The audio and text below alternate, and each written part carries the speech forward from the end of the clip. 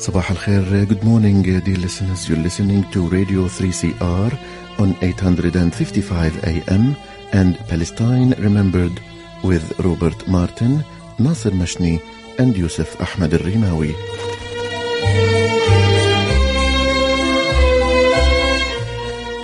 Palestine Remembered is Australia's only English language radio program that is totally dedicated to Palestine. We'd like to welcome those listening on 855 and those that will join us on podcast at 3cr.org.au.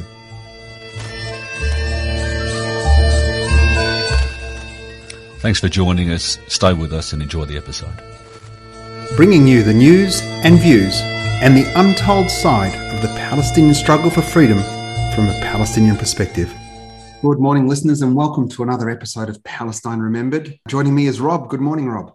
Good morning, Nasser. I'm wondering whether you're happy with what's happened in Australia over the last week or so, being the election. We're very happy with the result. Very happy that a couple of our nemesis have been shown the door by wonderful Australians who've kicked out some terrible politicians. Don't forget, listeners, Radiothon, 18th of June. Rob and I will be live in the studio taking your calls, so make sure you call in, donate, show your support to 3CR and also Palestine Remembered. Today, we're joined from Washington by a fantastic supporter of Palestinian rights and justice, Josh Rubner, who's an adjunct lecturer in justice and peace studies at Georgetown University in Washington. He's also pursuing a PhD in Palestine studies at the University of Exeter's European Centre for Palestinian Studies. He's the author of two books, Shattered Hopes, Obama's Failure to Broker Israeli-Palestinian Peace, and Israel, Democracy or Apartheid State. He founded Jews for Peace in Palestine and Israel and was a policy director for US Campaign for Palestinian Rights and an analyst in the Middle East affairs at the Congressional Research Service. A fantastic resume and bio, Josh. Good morning and welcome. Thanks so much for having me, Nasser. It makes you sound very old, that lead-in, but as we know, you're not, and I'm still surprised. You're much younger than your resume suggests. Josh, tell us a little bit about your journey to your position on Palestine today. I guess to answer that question, I have to go back in history a bit. My grandparents on my father's side fled Nazi Germany in the 1930s and found refuge in Palestine and lived there for quite some time, where my dad was born. Although I was born here in the United States, I've had a deep connection to the issue of Palestine, Israel, since I was born. And I came of age during the height of the Oslo process, when a lot of people, including myself, were very optimistic that peace was just around the corner. The peace process was something that I supported in the initial days. I thought that the dialogue between Israel and the PLO was something that was inherently positive and would lead to a just and lasting resolution. But as I understood the issue more and did my own studying and had my own experiences, I came to a deeper understanding that this so-called peace process was really only designed to reinforce the status quo, which was Israel's control and domination and apartheid system over the Palestinian people. And to be honest, it was a difficult intellectual journey to go through, because at that time you didn't have broad diversity of organized Jewish groups that were speaking up on behalf of Palestinian rights as you do today. So it was a much more lonely journey than it is today for the younger generation coming up, who I think are getting it at a much quicker rate than my older generation did. Josh, there's been some recent research that suggests that younger Jews, particularly in the United States, have a lesser connection to Israel. Is that the sense you're getting increasingly? I mean, that space that you left, it's getting far easier to leave now, isn't it?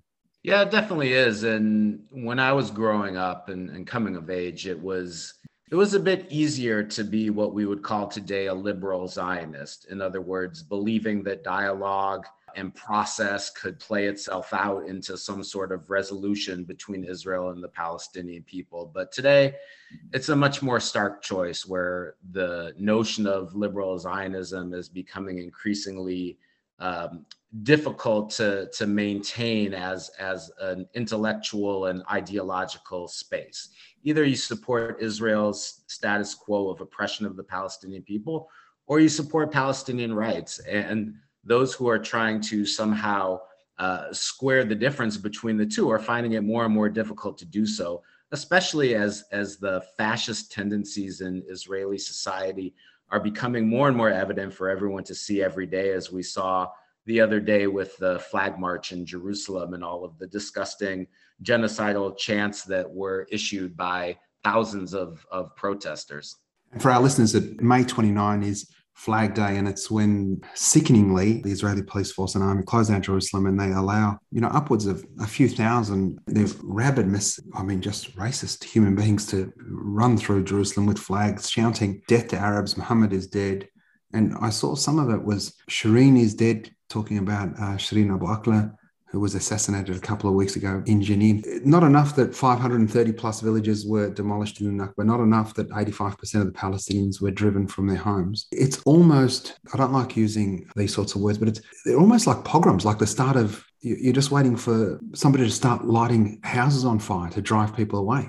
Well, it really is that terrible. And I don't think that that's an overstatement to call it pogroms. And I think that if people had cell phones back in the 19th century and early 20th century, when those kind of events were taking place in Russia, we would see similar pictures to what we're seeing today out of Jerusalem. I mean, you have Israeli settlers attacking Palestinians on a daily basis, invading their villages, smashing their cars, trying to burn their houses, injuring and killing them. It's just run amok. And as this Israeli commander recently stated a few days ago to Haaretz, the Israeli newspaper, that there's no difference between the Israeli army and Israeli settlers, they're one and the same. And I think that really is the ethos that is driving Israel. Israel has been taken over by the government, I should say, has been taken over by those who are really at the heart of this drive to colonize the Palestinian West Bank. And I think it's very analogous to what took place when France colonized Algeria, how the French settlers in Algeria were really calling the shots on behalf of the totality of the French government. And I think you see something similar happening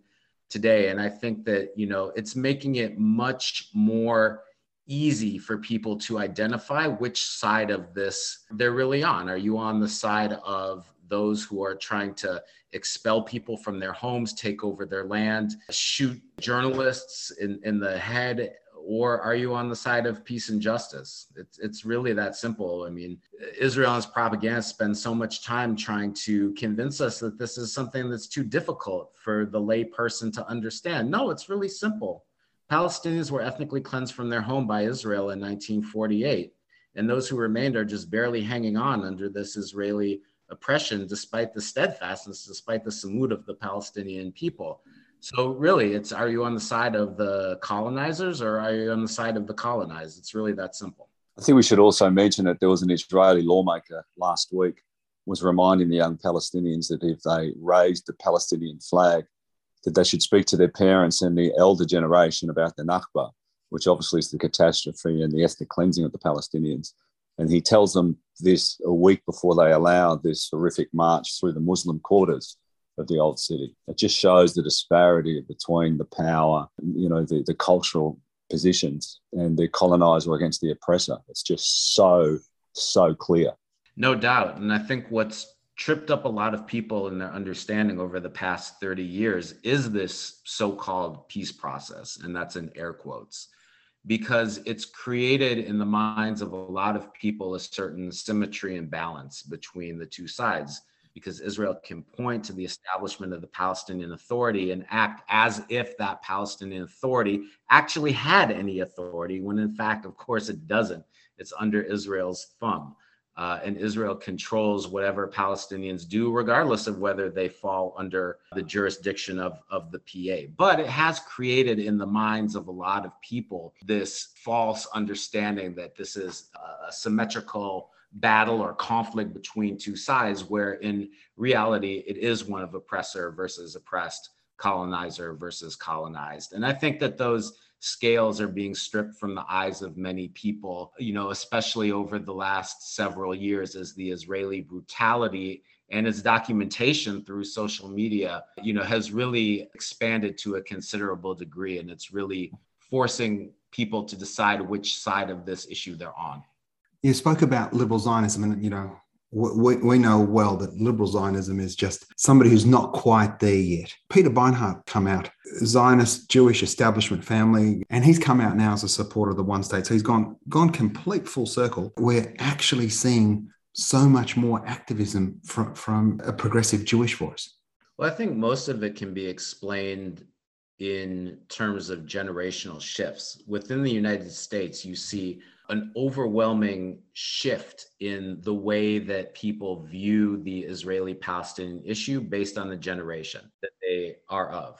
So poll after poll has confirmed this over the past several years, that the older you are, the more likely you'll be to be supportive of Israel. And the younger you are, the more likely you'll be to be supportive of the Palestinian people. And so I think it's that generational divide that's really driving things more than anything else. I'm not sure that young Jewish Americans are necessarily more pro-Palestinian than their non-Jewish peers in the United States. I think it's just part of this generational drift where people who are growing up with social media as part of their lived experience, they just see a whole different side of things that people in older generations just weren't exposed to. And the further we get from the horrors of the Nazi Holocaust, the more it's easy for people not to accept that as a so-called justification for Israel's oppression of the Palestinians. We're joined by Josh Rubner, joining us from Washington. Josh, you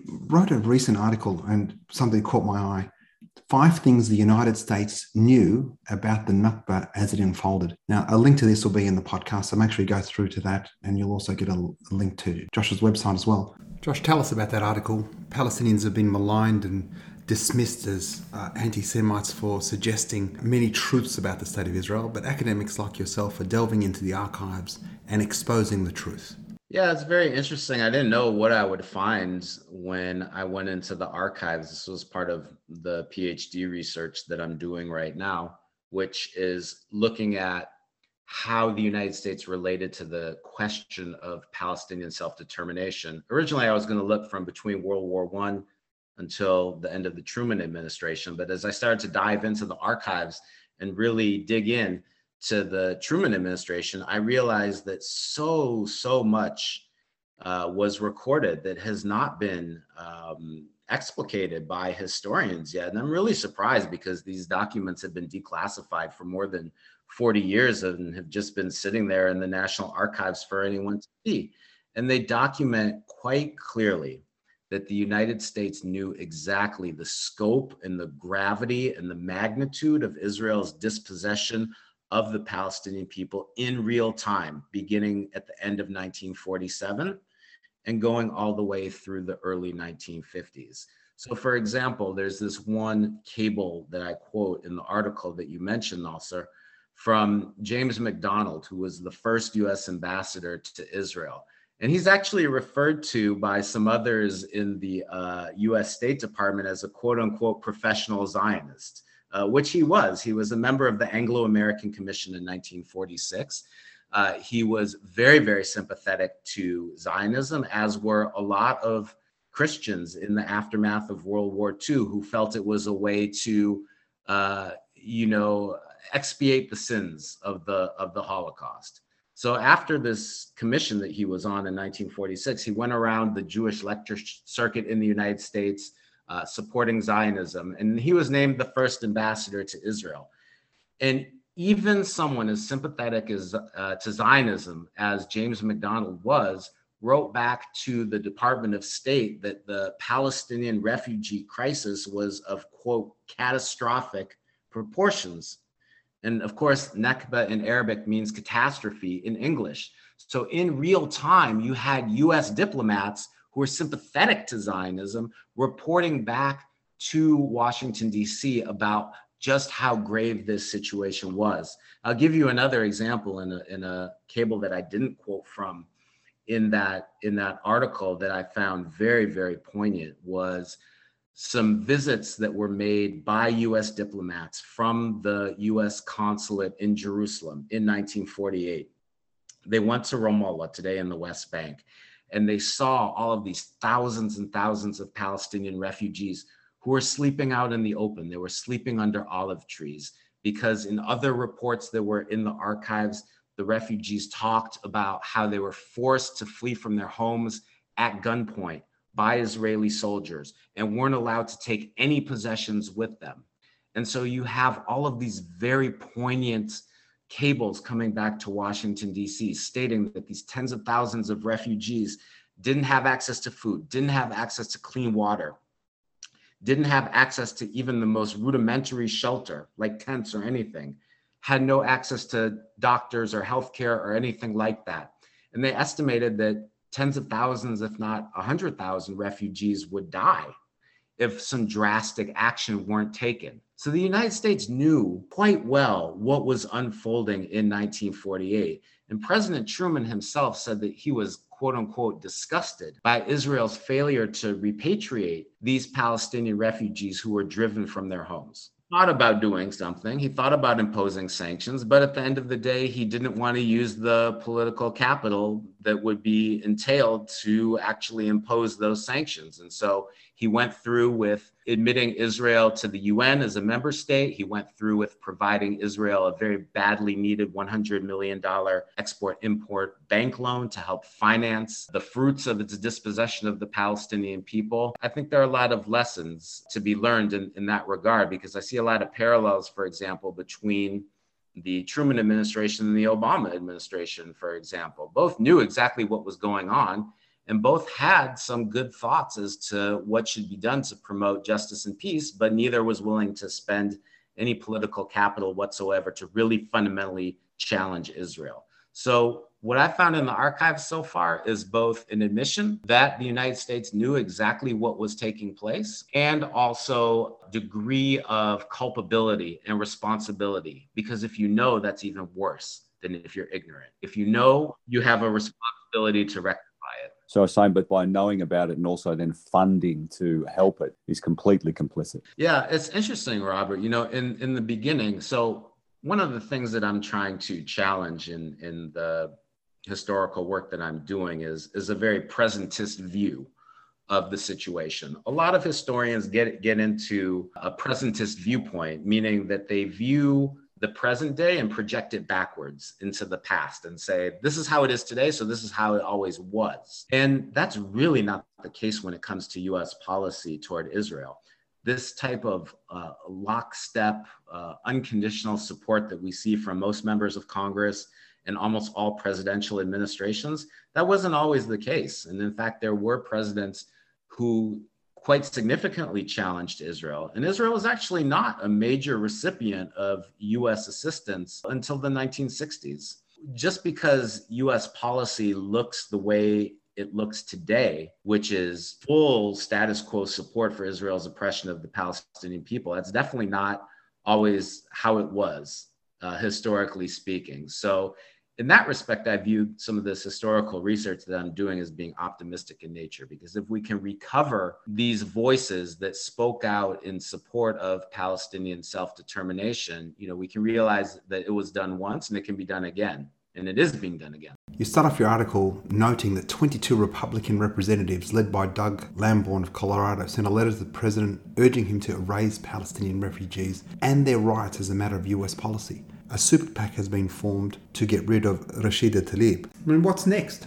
Yes, that's true. There is, and they've committed $1 million to try to defeat her in her primary this year. But, you know, we have, I don't know if this is the case in Australia as well, but in this country, especially within political circles and especially within Washington, D.C., we have pervasive Nakba denial. We have a fundamental unwillingness by people to confront the fact that Israel today exists as a majority Jewish state for one reason only, and that's because of the ethnic cleansing of 1948 and the refusal to allow Palestinian refugees to return in violation of international law. And without being willing to recognize this fundamental reality of how Israel came to be, we have a wrong analysis of the situation. And a wrong analysis of the situation leads to incorrect analyses about how to resolve this issue.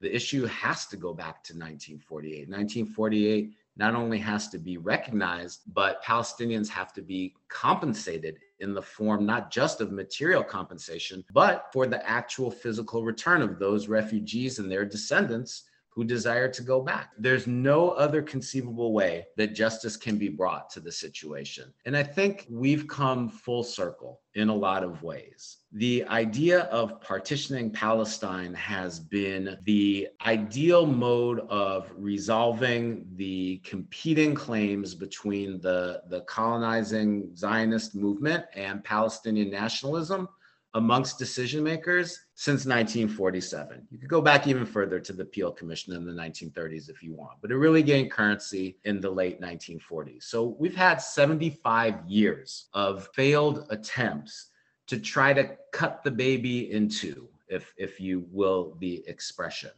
And, I think back to the parable from King Solomon, where two mothers are arguing before him as a judge, both claiming the child as a baby. And he says, okay, split the baby in two and you can both have half. And the one who's not the real mother says, okay, that sounds like a fair deal. And the one who's the real mother says, no, I want to accept that partition. So this is the idea. We've been trying to partition unjustly Palestine for 74 years against the wishes of the majority of the indigenous population of the country. And it's important to remember that when the UN recommended partition in 1947. First of all, it was only a recommendation. It didn't have the sanction of the Security Council. It didn't have the color of international law. It was just a suggestion that was only supposed to be implemented if both sides agreed to it, which obviously the Palestinians didn't. But the interesting thing about the partition resolution that a lot of people don't realize is that even within the borders of the Jewish state that was marked out and delineated by the UN in 1947, there was going to be a tiny, bare majority of people who were Jewish. It was 498,000 Jewish people versus 497,000 indigenous Palestinians. This is just within the proposed borders of the Jewish state, right? So was that any kind of recipe for not leading to ethnic cleansing? Of course, this was designed to lead to ethnic cleansing. You say, okay, you can establish a Jewish state on more than half of Palestine, where Jews only constitute 1/3 of the population and own only 7% of the land. Of course, that's setting things up for ethnic cleansing. And the US knew this in advance. They knew that the partition plan could not be implemented except through the use of force. And the force would be done through first Zionist militias and then through the state of Israel. The US knew that Israel would not be content with the borders that were drawn up and would not be content with having just a bare majority of Jewish people within this state. So the recipe for Israel's ethnic cleansing was very, very clearly laid out with this very foolish partition plan that was adopted by the UN in 1947. And it's time to say that the idea of partitioning Palestine has failed. There's today a one-state apartheid reality in all of historic Palestine between the river and the sea. And it has been a one-state apartheid reality now for 55 years. We're coming up on the 55th anniversary of the Nakba, the reverse, the setback, where Israel occupied the Palestinian West Bank and the Gaza Strip in 1967. Israel's exercised a one-state apartheid reality over the entirety, the totality of historic Palestine longer than Israel existed in its pre-1967 borders. So this is the reality that policymakers are not reckoning with. It's a one-state apartheid reality. Either you can have a continuing unjust situation of one-state apartheid rule, or you can have a just solution that is based on one-state democracy and equality and all of the liberal values that democracies claim to stand for. You've written a lot about the US, the amount of money that they've given, military aid to Israel. Back in 2010, you were discussing how, the Palestinians paradoxically will have to be expected to negotiate statehood with Israel, while Israel, with the full support of America in relation to money and military aid, will continue eating up Palestine. How do we change that? Is that the only way that we can halt Israel? That's a good question, Robert. I don't know if it's the only way, but I think it's a crucial way. I mean, the United States needs to end its complicity in Israel's human rights atrocities against the Palestinian people. Nasser, you mentioned the journalist Shireen Abu Akleh. She was killed with a Ruger rifle that was made in Connecticut in the United States that was most likely paid for by our taxpayer dollars as U.S. citizens. We provide Israel with the fighter jets, with the attack helicopter gunships, with the missiles, with the tanks, with the guns, with the ammo, with the jeeps, with every conceivable piece of equipment that the Israeli military uses on a daily basis to oppress the Palestinian people. So of course we need to end that, right? If we have any pretension as a country of trying to broker a just and lasting resolution, you can't arm a belligerent and then turn around and say that I'm helping to broker peace. What kind of nonsense is that? Up until the Russian invasion and war against Ukraine, the US provided more weapons to Israel than all other countries in the world combined. That's at the expense of the US taxpayer. It provides a lot more to those who are willing to pay for it. In previous research that I've done, I've found that there have been hundreds of different kinds of weapons that have been provided, many of which can be linked directly to atrocities committed by Israel. And Israel's never been held accountable for that. And it's not like we don't have laws against that here in the United States. We have good laws. They're great on paper. They say that no country can get any form of US assistance if they commit systematic human rights abuse. The question is, why is that not being implemented? Fortunately, we have more and more members of Congress who are beginning to raise questions and beginning to speak out. So earlier this week, for example, we had 15 members of Congress speak out against Israel's attempt to ethnically cleanse more than 1,000 Palestinians from the Masafer Yatta region in the South Hebron Hills. And they said, if Israel does this, it'll be a war crime. And we have to look at our laws to see if any laws are violated if Israel does this, with the understanding that Israel should be held accountable for violations of those laws. But, a law on the book is nothing if it's not implemented. Also written about, Americans have the constitutional right to boycott Israel, yet there's a law coming out that's the Anti-Semitism Awareness Act. So again, they're going against their own home laws in America to protect Israel. I mean, it's just crazy. Yeah, there's a few different strands to that, Robert. There have been numerous bills introduced at the state and the federal level in the United States that have been designed to punish those who boycott for Palestinian rights. The most egregious one was something that was introduced in Congress, actually. It was called the Israel Anti-Boycott Act. And it actually proposed, get this, imprisoning people for 20 years if they provide information to the UN or to the European Union that would result in a settlement product being boycotted. 20 years prison. Now, this was defeated, thankfully, but other laws that have passed on the state level have made people sign a loyalty contract in order to do business with the state. We actually had Abby Martin on not long ago who fought that and won, which was pretty cool. That's right. And there have been a number of people who have fought back against these unconstitutional laws and have prevailed in courts. But, we just got through the trauma in the United States of 4 years of the Trump administration. And he appointed more federal judges than any other president in recent history. And the people who he appointed to federal judgeships are going to be around for many, many decades. And, we may not get so lucky in the future. We may get laws that are brought before judges that were appointed by people like him. Yeah. And not have our constitutional rights sustained. And it's a canary in the coal mine, the issue of Palestine here in the United States, because the attempt to crack down on free speech for Palestinian rights, for organizing and for boycotting, is being transferred wholesale to the attempt to try to stop, divestment against big oil or big tobacco or big pharma. These types of laws have been used as a template to try to crack down on Americans' fundamental human right to freedom of expression in so many different fields. We'll have to leave it there. We've gone well over time, but you've got some fantastic stuff. And what we will do is we'll put your links, because I was reading over in the last few days. You've got some fantastic stuff there. You cover everything. Thank you. So thanks so much for coming on. It's been it's been eye-opening. Thank you so much for having me, Robert and Nasser. Appreciate it. And we'll have you on again for sure. A real pleasure, Josh. Don't forget, listeners, June 18, Rob and I will be live in the studio for Radiothon Make sure you support 3CR and Palestine Remembered. And remember, there's never been a better time for a free Palestine.